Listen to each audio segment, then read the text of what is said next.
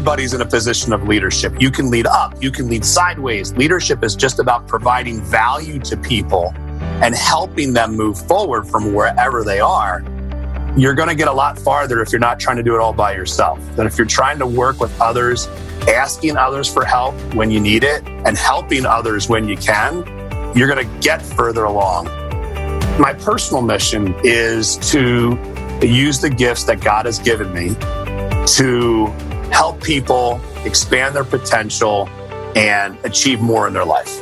That's what gives me energy. It's why I love what I do. I love to be able to help people expand their potential. That's what gets me excited to go to work. Earl Kelly is one of the finest examples of all-around leadership you'll ever get to know. As a longtime leader in vector marketing, Earl is a Hall of Famer who has had a profound impact on 3 separate regions and is highly regarded throughout the company. As the current Northeast Region Manager, Earl is widely respected by everyone under his guidance. As a family man, Earl is an ideal role model, leading an exemplary lifestyle with his wife Mari and their 3 children. Earl is the quintessential leader, developing a large organization, coaching his children's sports teams, guiding groups in his church, and setting the example everywhere he goes. He believes that everyone can lead, and he shares insights for leadership at work or at home in this powerful conversation, which also features Earl's daughter Kennedy with her own closing thoughts. I'm proud to have known Earl Kelly for over 30 years now and to share his story and lessons with you here today. Welcome to Changing Lives, Selling Knives. I'm your host, Dan Cassetta. There's a generation of entrepreneurs and business leaders out there right now who are positively impacting the world using lessons and skills that they first learned from selling Cutco knives with Vector Marketing Corporation. This podcast was created to share inspiring stories from Cutco's most prominent alumni and current leaders. On this show, you'll meet successful entrepreneurs, best-selling authors, superstar business executives, and transformational leaders from many walks of life. All our guests will have 2 things in common. 1, they're all changing lives today through their work and their influence. And 2, they all started out selling Cutco knives when they were younger. The lessons of the Cutco Vector experience are numerous, are compelling, and are real-world concepts for business and life. Through hearing real-life stories and hands-on experiences, you'll gain insights that can help you in whatever it is that you do in life. Thanks for pressing play. Let's get on with today's episode. All right, we are here today with Mr. Earl Kelly. Earl is the Northeast Region Manager for Vector Marketing and Cutco, and he's been a key contributor in 3 different regions in the company as a leader in an executive position. And also something that a lot of people who know both me and Earl might not know is that Earl and I met each other before he was in Cutco Vector. We were freshmen together at Santa Clara University out here in California. And then Earl transferred to University of Pennsylvania after that, went back home, and ended up finding Vector shortly thereafter. So it's pretty cool to have you here, Earl. I'm really excited to spend some time with you today. Yeah, I'm excited to be here, Dan. Thanks for inviting. Awesome. Well, let's dive right in. And I'd like to hear a little bit about how you started with Vector. As I mentioned, we had met each other, but then you went back, you transferred over to go to University of Pennsylvania, took your talents to the Ivy League. And at some point thereafter, I believe your sophomore year, you located Cutco Vector and got started. Tell us a little bit about your beginnings. Yeah, well, I was a sophomore getting done, and I was really trying to get some resume experience. Like most students up to that point, I had your typical kind of student job. So I worked, I renovated apartments one summer. I worked on a farm when I was in high school. Currently at the time, I was working at a deli, making sandwiches and cutting lunch meat. And I'm like, I'm a business major. I want to get experience. At Wharton, when you go to the guidance office, they don't really help you your sophomore summer. I was trying to utilize the resources there, and they were kind of like, come back when you're a junior, we'll get you an internship, but go away sophomore. They didn't really say it that way, but that's kind of the way it came across. So I was trying to use my network to get jobs in the city and some type of financial background. Anyway, I struck out like left and right. And so I remember going back from school being like, I guess I'm working at the deli again. And I was lucky enough to receive one of the direct mail letters that the company sends out. And I remember thinking to myself, okay, well, this is better experience. I actually called while I was working at the deli for the interview, and I was excited about it. I wasn't sure how good I'd be at sales. I wasn't sure, like I had never really worked in sales before. I mean, when I went in the interview and they asked, what kind of, I work with customers all the time, but asking someone what kind of lunch meat they want isn't really the same thing, right? And so I started because I was really excited about gaining some experience and building my resume, and the pay was a lot more than I was going to be making at the deli. So I actually held on to my deli job for about a week to a week and a half, technically probably by the end of my fast start, because I wasn't sure how good I was going to do. And at the end of a week and a half, I was a finance major. I did the math and I'm like, I'm losing money every time I go to work at the deli. And so I went to the owner and I said, hey, this isn't working out. I'm gonna go do this knife thing over here. And so that was how I started. I think a lot of people come to realize shortly after starting with Cutco and Vector that the amount they're earning for the time they're putting in exceeds, the other things they might have been holding on to, right. You're sharing. It's funny you talk about dealing with customers, like asking them what kind of lunch meat they want, what kind of bread they want. People would ask me, like, did you have any sales experience before, working with Vector? I worked at a movie theater. And I'm like, yeah, well, I sold popcorn, but it was pretty easy. It was like, hi, may I help you? Right. And they'd say, yeah, I'll take a large with butter. Okay, here you go. So that's about the extent of my experience. Right. Yeah, I upgraded them to a large though, or an extra large, right? So Nice. Well, what were some of the first challenges you experienced as a Cutco rep? I think that, there was the initial challenges that most people go through, which was I had never managed my own schedule. I mean, even though I was at school managing a schedule, this was completely different. And so learning that was something I got a lot better with. And I often tell new representatives, when you first get started, if you're not good at it, don't get discouraged by that, because it is a skill. And within 2 weeks, once I figured it out, it was like, oh, this is great, and then learning that, I just got to be consistent with my phone time and stuff like that. The other things, I often talk to new representatives and say, when you come to the business, you bring a set of strengths and you probably bring some things you need to work on. So I was really good in person with people. So my demos, I think I built good rapport. I did great with leads. I think that was because of my relationship and rapport.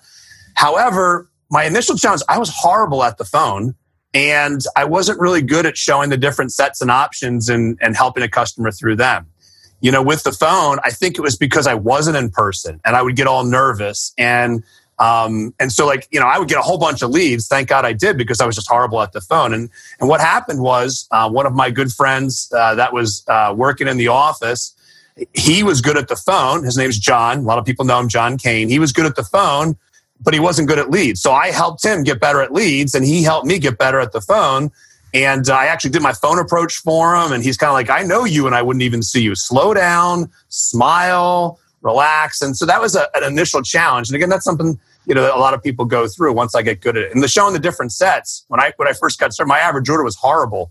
I just did a lot of demos. So I sold a lot because I was just, but I had to learn to relax and listen to a customer and ask the right questions so I could show the different sets properly. And they were some of my big ones. Now, this really hits what I really wanted to share was the real challenge I think that I had was, up to this point in my life, I had done well at a lot of things, and whether that be school or sports. And this was the first job that I couldn't just rely on my talent. So I had started with the company, and the reason I think I struggled with these different areas is because I was relying on my talent versus working really hard to get good at things. And I remember being impacted by a couple people who, one, her name was Ann Gail Gilman, I think, if I have her name correctly, and she had sold something like $40,000 or $30,000 the summer before. And I just remember going, all right, whatever she says, I'm going to listen to this person, right? And she talked about how she worked at showing the different sets and how she practiced it. And when she said practiced and she was an athlete, it clicked for me. And I'm like, I have to practice this stuff to actually get good at it. So I think my big challenge was I was relying on talent, versus working to get really good at stuff. And then as soon as I made that flip, that's when all of a sudden I started getting solid increases in the business. Oh, that's really great. The idea of skill development that you've just brought up, you even said before getting into it that you've told a lot of reps that, if they're not good at something, it's okay. Like sometimes it takes a little while to get good at it. And how you worked on your skills with John Kane. You had somebody who was there that could help you with role playing. I think that's a good lesson right there. And then the idea of like relying on your talent. I feel like there's a lot of people that come into any business and, have a pattern of success and other things and sort of expect that success is just going to happen naturally. And that's not always how it works. With any endeavor, there are things we have to learn and master to be really good at it. And there are times where you might start something and not succeed and feel like, well, maybe this is not for me. But after just a short amount of time and developing the skill, you turn that corner and you get really good. Right. And the scary part for me is I was having decent results. So I was doing okay, but I wasn't doing as good as I could have been because I was relying on that talent. And so when someone else said, treat it like a sport, that's when I was like, oh, got it. I gotta practice this a little bit more than probably what I'm doing right now. That resonated for me also when you said about practicing. I get a chance in the Western region to work with Brandon Brown, who you at least are aware of who he is, one of the all-time top reps in the company. And he's just so good at his scripts and at some of the different things that he has to say in different situations with customers. And he understands how to handle different situations really well because he's worked on his game. He's crafted his words and his demeanor, and he delivers it really well. And when he teaches something, you could always see other reps in the room going like, whoa, that was really good. And the reality is any of them in the room could be as good as Brandon by just learning the words and learning the demeanor. And for anybody who's listening to this, who's in sales, whether it's in Cutco or something else, there are situations that are repeated over and over again where we have to be good at what we say and how we say it. And through practicing and role playing, we can get good at those things a whole lot quicker than just through sort of slogging through and, making the same mistakes over and over again. So that resonated a lot for me as well, Earl. And to that as well, I would say I had to get over the fear of telling my manager I needed help or telling people ahead of me that I needed help. So I talked about John, but then there was a step where I asked one of the assistants, hey, I want to work on this. Can you work on it? And that's something that I think a lot of people don't do. When they need it, kind of like in most other jobs, you want to hide what you're not good at from your boss, right? And so this was an environment where I wanted to seek out counsel from people ahead of me on purpose to go up that learning curve. Yeah. Okay, great. I like that. Good stuff, Earl. Now, I find this interesting is that you went to what is truly one of the most prestigious universities in America, Wharton School of Business at UPenn, and then you graduated and you chose Vector as your vehicle for changing lives, as your vehicle for earning income and developing the lifestyle that you wanted. And what were some of the reasons why you chose to stay here after you graduated? Yeah, it's a complicated question. I think there's several layers to that answer, which was, when I got done my first summer as a representative, I got involved in their management training program. And at the time, I didn't think I would be a manager. In fact, I told them that. I said, look, I don't think I'll be a manager next summer because at Wharton, I'll have an internship and I'm a finance major and I'll probably work in that. And it was actually through the direction of my guidance counselor that I chose the path with Vector. I was given the opportunity to be a branch manager, which for many people listening, that's someone, typically a college student or recent graduate who opens an office just for the summer. My guidance counselor said, you should definitely do that. That is going to be so different on your resume. And so, but I went into management experience, even with the idea of, I'm just going to do this for a summer, build up my resume, and then go work in finance. What I realized through a year of management training and leadership training and by being a manager is that I probably should have been a management major in college and not a finance major. I was good with numbers. I was really good with numbers, and I could have made a career in finance. However, I got more energy and enjoyment out of impacting people than I did out of solving problems or equations or anything like that. And so it didn't dawn on me until so I'm going into my senior year at this point. I'm not going to switch majors in my senior year because that would probably, require an extra year. And but I started taking more management courses to fuel that desire to learn to be better. Now, I still didn't know if when I had finished running a branch, I didn't plan on being with the company as a career. But that fall, as I started to look at the different options that I had and the opportunities, one of the things that Wharton did is they had something they called, it was lunch and learns, where you would pay, I don't know, $25, and they would have alumni come in, and the alumni would tell a group of people, there's usually 15 to 20 of us, here's what my job's like. This is what my first job out of college, this is what it's really like. This is what your hours are like. This is your days like. And then you get to ask them, you have lunch with them and you'd ask them questions, So how about this? And how about that? And so we had people in from banking, working on the floor of the stock exchange, to being financial analysts. And so I started to learn, okay, well, this is what life's going to be like. And I remember going into it, asking questions, with what, hey, what's your philosophy about teamwork at your company? Like, now keep in mind, I'm looking at Wall Street. So there was some people, their reaction was like, it's cutthroat. Yeah, exactly. Their answer was, nah, you're kind of like trying to get ahead. Like, you'll stab whoever you need to in the back, to get where you need to get to. And I remember going, all right, well, how about companies? What do they do to personally grow you? Because that was something I had gotten used to at Vector. And they're kind of like, well, it depends upon the job. But I remember asking the analyst that question. He's like, the companies realize that most analysts are just going to be here for 2 or 3 years and then go get their MBA. So the companies know you're using them, so they use you. They don't really try and grow you. They just try and work you as hard as they possibly can. And so I started to realize, okay, so these are my options. And what clicked for me was when I realized how hard I was going to work, no matter what. I started thinking to myself, well, I'd rather work for myself versus, for somebody else where I have control over my own schedule. I started to think about how much I grew here in the past 2 years leading up to this point. My branch experience and the training for it, I would say I grew more during that period than I had from any class or experience at Wharton the entire time. And so that really resonated with me, and I love the culture the company had. The culture of they were trying to grow me, not just have me produce. There was a family type atmosphere where people helped each other. We kind of spoke about that. And so, really getting out of college, my game plan was I'm going to go work somewhere for 2 or 3 years and then most likely go get my MBA. And I just made a decision, you know what? Rather than going into finance, I'm going to do this for 2 or 3 years. I'm going to develop myself this way. They've grown me this much so far. What would happen if I spent 3 years doing this full time, and how much could I grow? And then if I'm not happy where I'm at, I'll go back and get my MBA. At the end of 3 years, I was extremely happy with where I was at. And so there was no path back to MBA at that point. Yeah. Well, you succeeded right out of the gate as a manager and had a lot of great results and made an amazing career out of it. Since you got into management and you began, working with the company as a career, what are some of the moments that you feel like have been transformational in your career?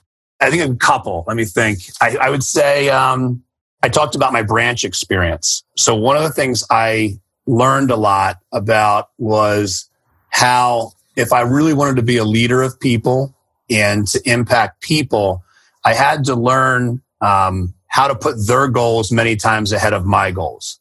And so, my first summer as a manager, the defining moment was when I did something wrong. So what happened was I had these goals that I was going to hit and I was all excited about them and we started off strong, but I realized at some point that we weren't on track to do what I wanted to do.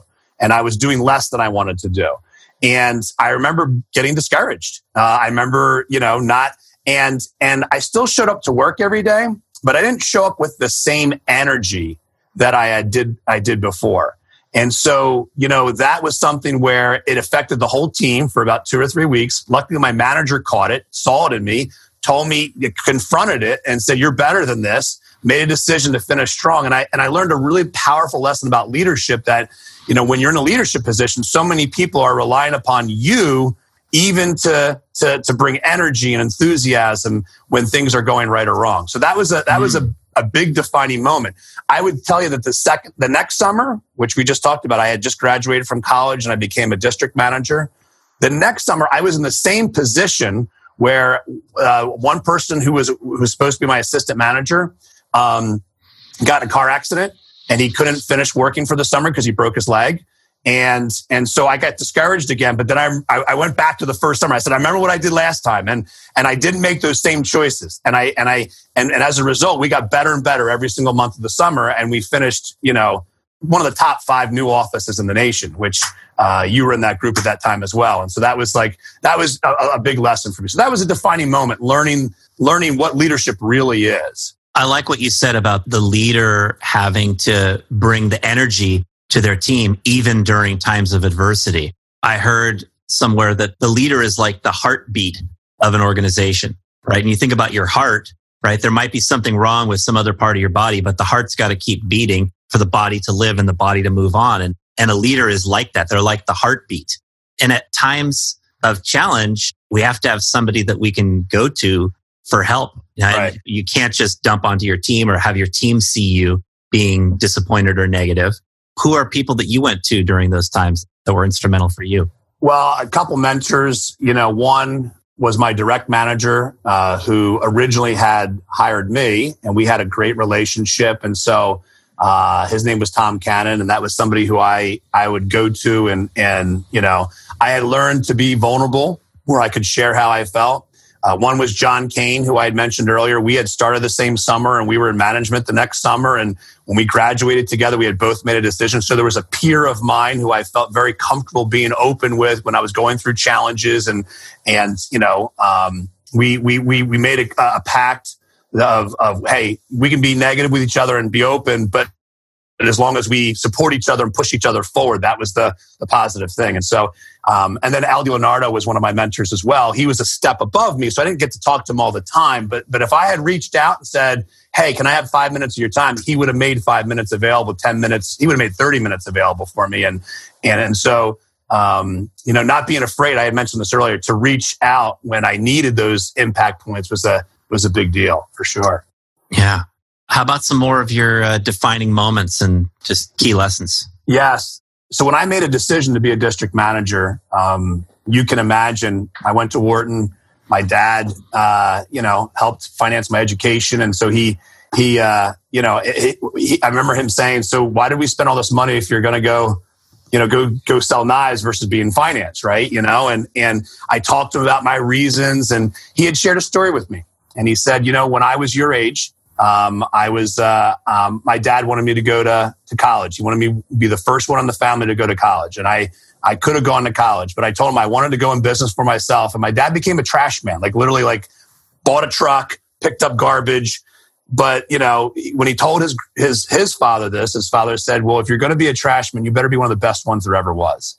And so my dad built a company of, 40 plus trucks, and it was a big company, and he, really pursued, I want to do something great, right? So my dad tells me the story, and he goes, so if you're going to be a knife salesman, you better be one of the best knife salesmen there ever was, right? And I remember going, that's my goal, Dad, and I remember asking him, what's one of the hardest parts of being in business for yourself? He goes, it's easy to let yourself down. That's the hardest part of being in business for yourself. So, there was a point in my district career where, and this happens to everybody, I think, that creates success in their life at some point, or at least most people, where you create enough success, whether that's you have enough money in your bank account, you have enough accolades, and you're riding, let's just say, a wave of success because of good decisions and good things that you've done, and you take your eye off of growing yourself. You stop trying to grow yourself. And you start to ride that wave of success versus continuing to build more success in your life.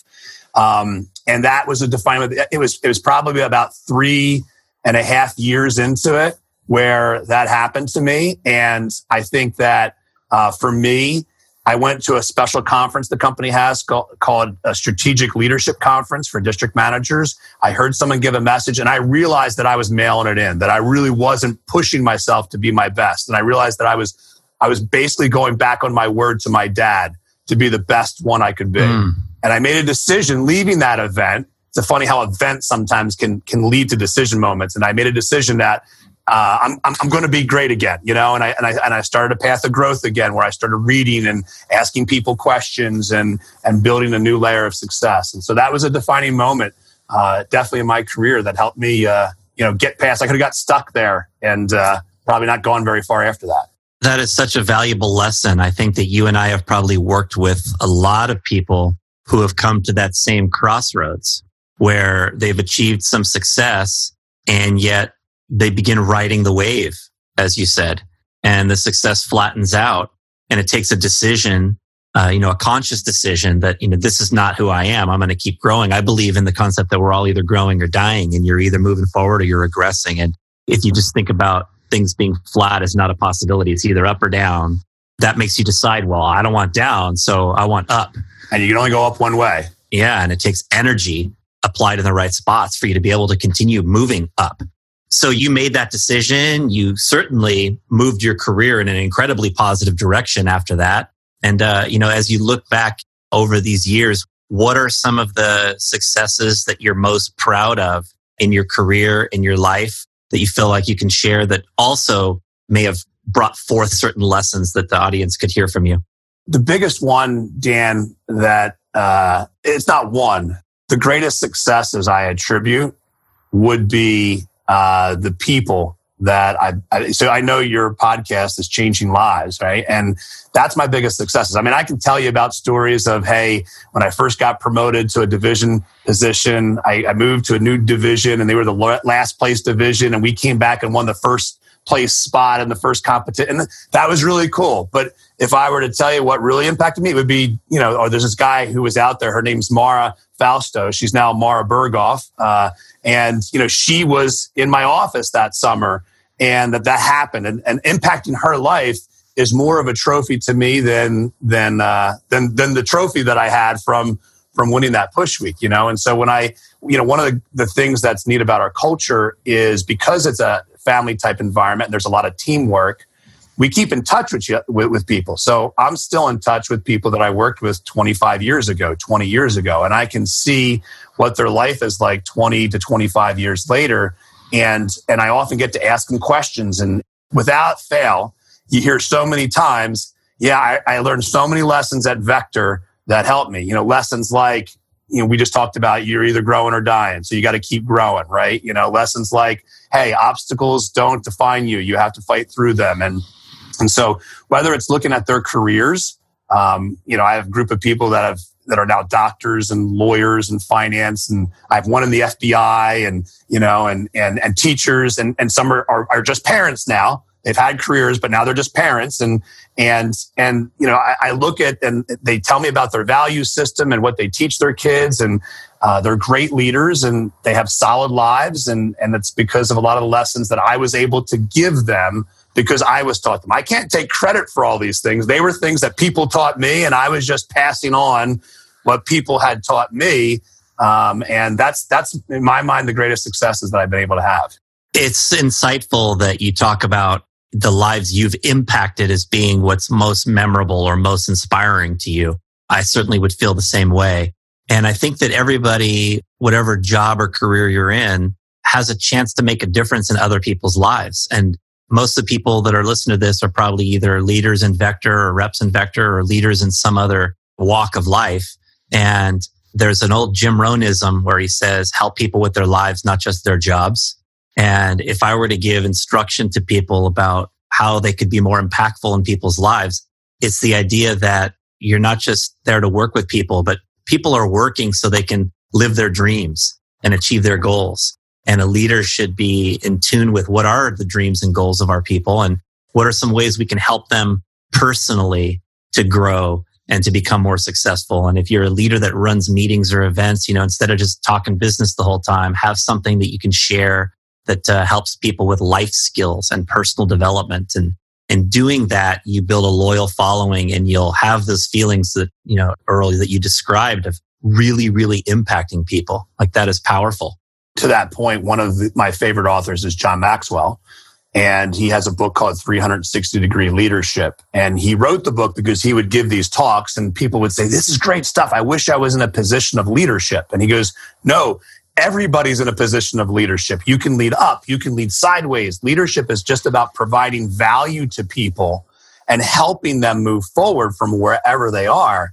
And so that's why he wrote that book. And I think you're so right, where we have a chance, regardless of what our position is in an organization, to lead people I know that there have been many times where I was running an office where there were people underneath me. I would pick Mara as one of them that I had mentioned that led me to be better because they were a positive influence on my thinking or my attitude or something at that point. And so I think if everyone who's in an organization can take that attitude, we positively impact each other and create a healthier environment for all of us to grow up. Yeah, leadership is about providing value and helping people move forward from wherever they are. I believe that's how you put that. That was great. And if in any organization, if everybody can adopt that attitude, then there's not just one leader in an organization, but there's a group of leaders who are all trying to impact people. That creates a combustible energy and culture on any team that helps everyone on that team to rise. Mm-hmm. Absolutely. Yeah, strong. What are some other things you're proud of in your work in your life? In my life, I'm proud of my family. I'm proud of the wonderful relationship I have with my wife. We're married 22 years this year. And so that's exciting. Congratulations. And 3 kids, right? We have 3 kids. Yeah. Kennedy's 18. She turned 18 like 2 weeks ago. Earl, who's 14. And then my youngest, Kaylee, is 10 years old. What do you think being a Vector manager has taught you about being a better parent? A lot. I remember when I was younger, I would hear Al DiLeonardo, who is now the CEO, say things like, I really think being a manager with Vector can really teach you a lot about being a good parent. And I couldn't connect at the time, but now I completely get it. And I try and teach the same thing to people who work with me. You know, I am conscious of the values, the traits, and habits that I'm creating in my kids along with my wife. So things that I learned at Vector that I try and bring to them would be something simple as goal setting, how to set goals. Now, I'm not going to tell you my kids are great at goals, but they understand what it means to set a goal, how to set a goal. And we do it. We do exercise as a family. They laugh and kind of make fun. Like, all right, you know, like, so we sit around the table and it's like, all right, what are our goals for the year? And what's it going to take for you to achieve that? And what does it mean to have a goal versus a wish? And so, you know, that's a conscious decision. My hope is that I didn't learn this concept until, I had heard of goals before, but no one really showed me how to do it until I was in Vector. So that was like the end of my sophomore summer. And then I was like, all right, so I understand now there's a method to doing this. It's not just saying, hey, I want to be a millionaire by the time I'm 25. It's like, all right, so what does that mean? You know, and how do you get there? And, you know, when my son says, I want to, you know, start in baseball. Okay, well, what do you have to do to get there? And so I think goal setting. Part of that is, though, teaching them how to you know, deal with failure. That failure is normal, and that it can actually be good for you. And because from our failures, we will often learn what we need to grow to succeed in the future. You know, encouraging them to go after their dreams, but not being like that. It's okay in life to fall short. I remember watching my son try out for a travel basketball team 3 years in a row and not making it, but and then still trying out and made it on the last chance to make it. And we talked about that experience. He goes, yeah, I don't understand when someone's just afraid to fail. I'm like, well, maybe you have that in you. I like to think I maybe taught him a little bit of it, but it's okay to fall short. You know, it's better to go for your dreams and fall short than not go after your dreams. And so learning how to deal with that. He actually said to us, something that made you proud as a parent. You know, Dad, I'm really, you know, one of the things I love is that if I get a bad grade, you don't really come down on me. And I said, well, you know the rule, right? The rule is, did you give your best? It's not about the grade. It's about whether or not you gave your best, you know? And so teaching them something, giving your best effort is more important sometimes than the result, you know? And so these are all lessons, the lessons that you and I just talked about. You always need to be growing. Like, so as you know, hey, you don't go to school to get grades. I'm sending you to school so that you can grow, so that you can become a stronger person. I want you to go, you know, and take challenges in your life so you can grow and become a stronger person. And these are all philosophical concepts that I got from not just working at Vector, but reading while I was working here. Things that I was reading, stuff that was teaching me how to be better. And these are things that I taught to the people that were working for me. And so when I became a parent, I said, I need to start teaching these things, you know, being intentional about teaching these things to my kids, right? I would say one of the proudest things that I talk to them about being a leader. And, we just talked about leadership and how leadership really is a choice. You can lead from everywhere, and so I encourage them like, hey, whatever team you're in, whatever group you're in, try and be a leader. That doesn't mean you're trying to tell everybody what to do. It means you're trying to be a positive influence on the situation. You're trying to add value. You're trying to bring energy. You're trying to be a good example. And I said, I think you have the ability to be a strong leader. And so I forget what book I read that in, but teaching kids when they're younger, having them think like a leader, they start to realize that that's just something that they should do, and they totally stand out compared to other people around them.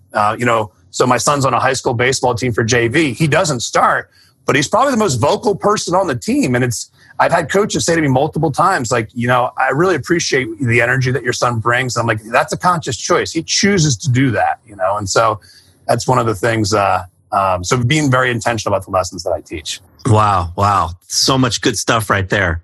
My kids are a lot younger than yours. Mine are only 5 and 2. And the 2-year-old copies the 5-year-old so much, like just emulates her. And just last night, the 5-year-old comes running down the hall after bedtime and says, I want more water. And the 2-year-old comes running behind her with his water cup in his hand. I want more water.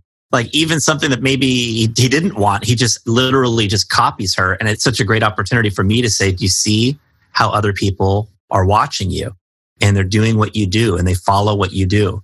And it's so important to be setting a good example and to be the things you said about like being on a team and bringing energy and, being positive around other people and all those things. Like we have a great opportunity to influence people, to lead others and inspire others. And you mentioned earlier today that, everyone leads no matter what role you're in. You got that from John Maxwell. Like that was so great. I would say the other thing that I think has helped me be a good parent is I learned as a leader that it's okay to be wrong.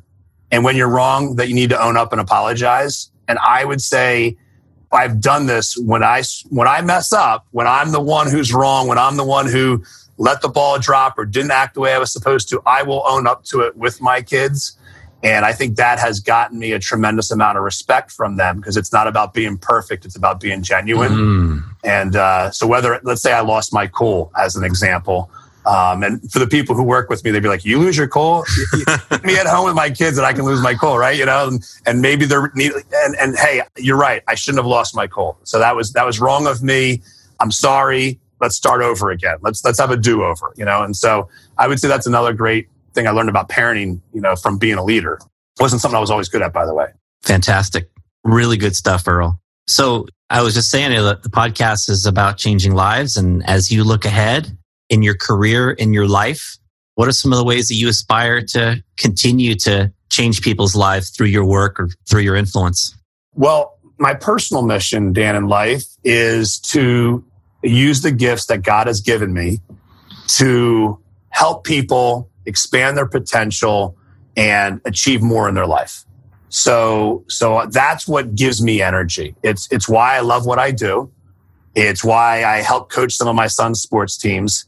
It's why I lead a men's group at church. It's like I love to be able to help people expand their potential. And so when I think about my position, that's what gets me excited to go to work. It gets me excited of hey, can I impact a group of people to expand their potential, realize their potential, and develop it in themselves? Now, regionally, I've made a region mission statement where our region mission is to, obviously from a business standpoint, build a growing sales and recruiting organization, but with the purpose of helping people develop personally, professionally, and financially.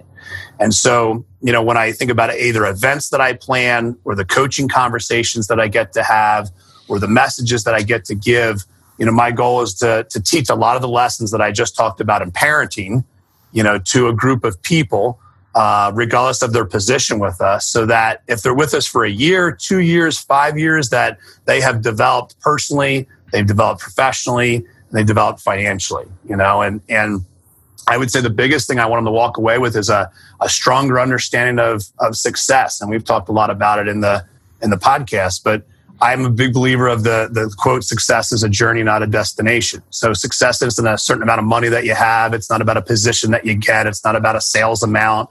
It's about the life that you're building that helps you achieve those things. And so The lessons that I try and teach, so our banner's behind me here. And if you could see our banner, you would see there's a sign that says, be aggressive about growth. So I talked about my defining moment. So one of my key themes is that you should always be aggressive about growth, because I agree with you. You're either growing or you're dying.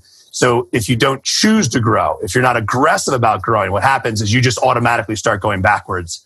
And whenever you think you are going flat, whenever you think you're staying the same, you're actually going backwards. You just don't realize it. Our region theme is the Northeast Warriors. And that idea is you have to fight for what you want in life. You have to fight for your goals. You have to fight for who you become. Like, life isn't easy. It's not given to you. There's going to be ups and downs and obstacles. Again, it's okay to fail. Success doesn't happen overnight, but you have to fight for what you want. And if you fight for what you want and you give your best on a consistent basis, you'll create more success, even if you don't hit every single goal. And that's the idea of being a warrior. And then the last thing was something that we brought up as well, which is teamwork. That you're going to get a lot farther if you're not trying to do it all by yourself. That if you're trying to work with others, asking others for help when you need it, and helping others when you can, you're gonna get further along.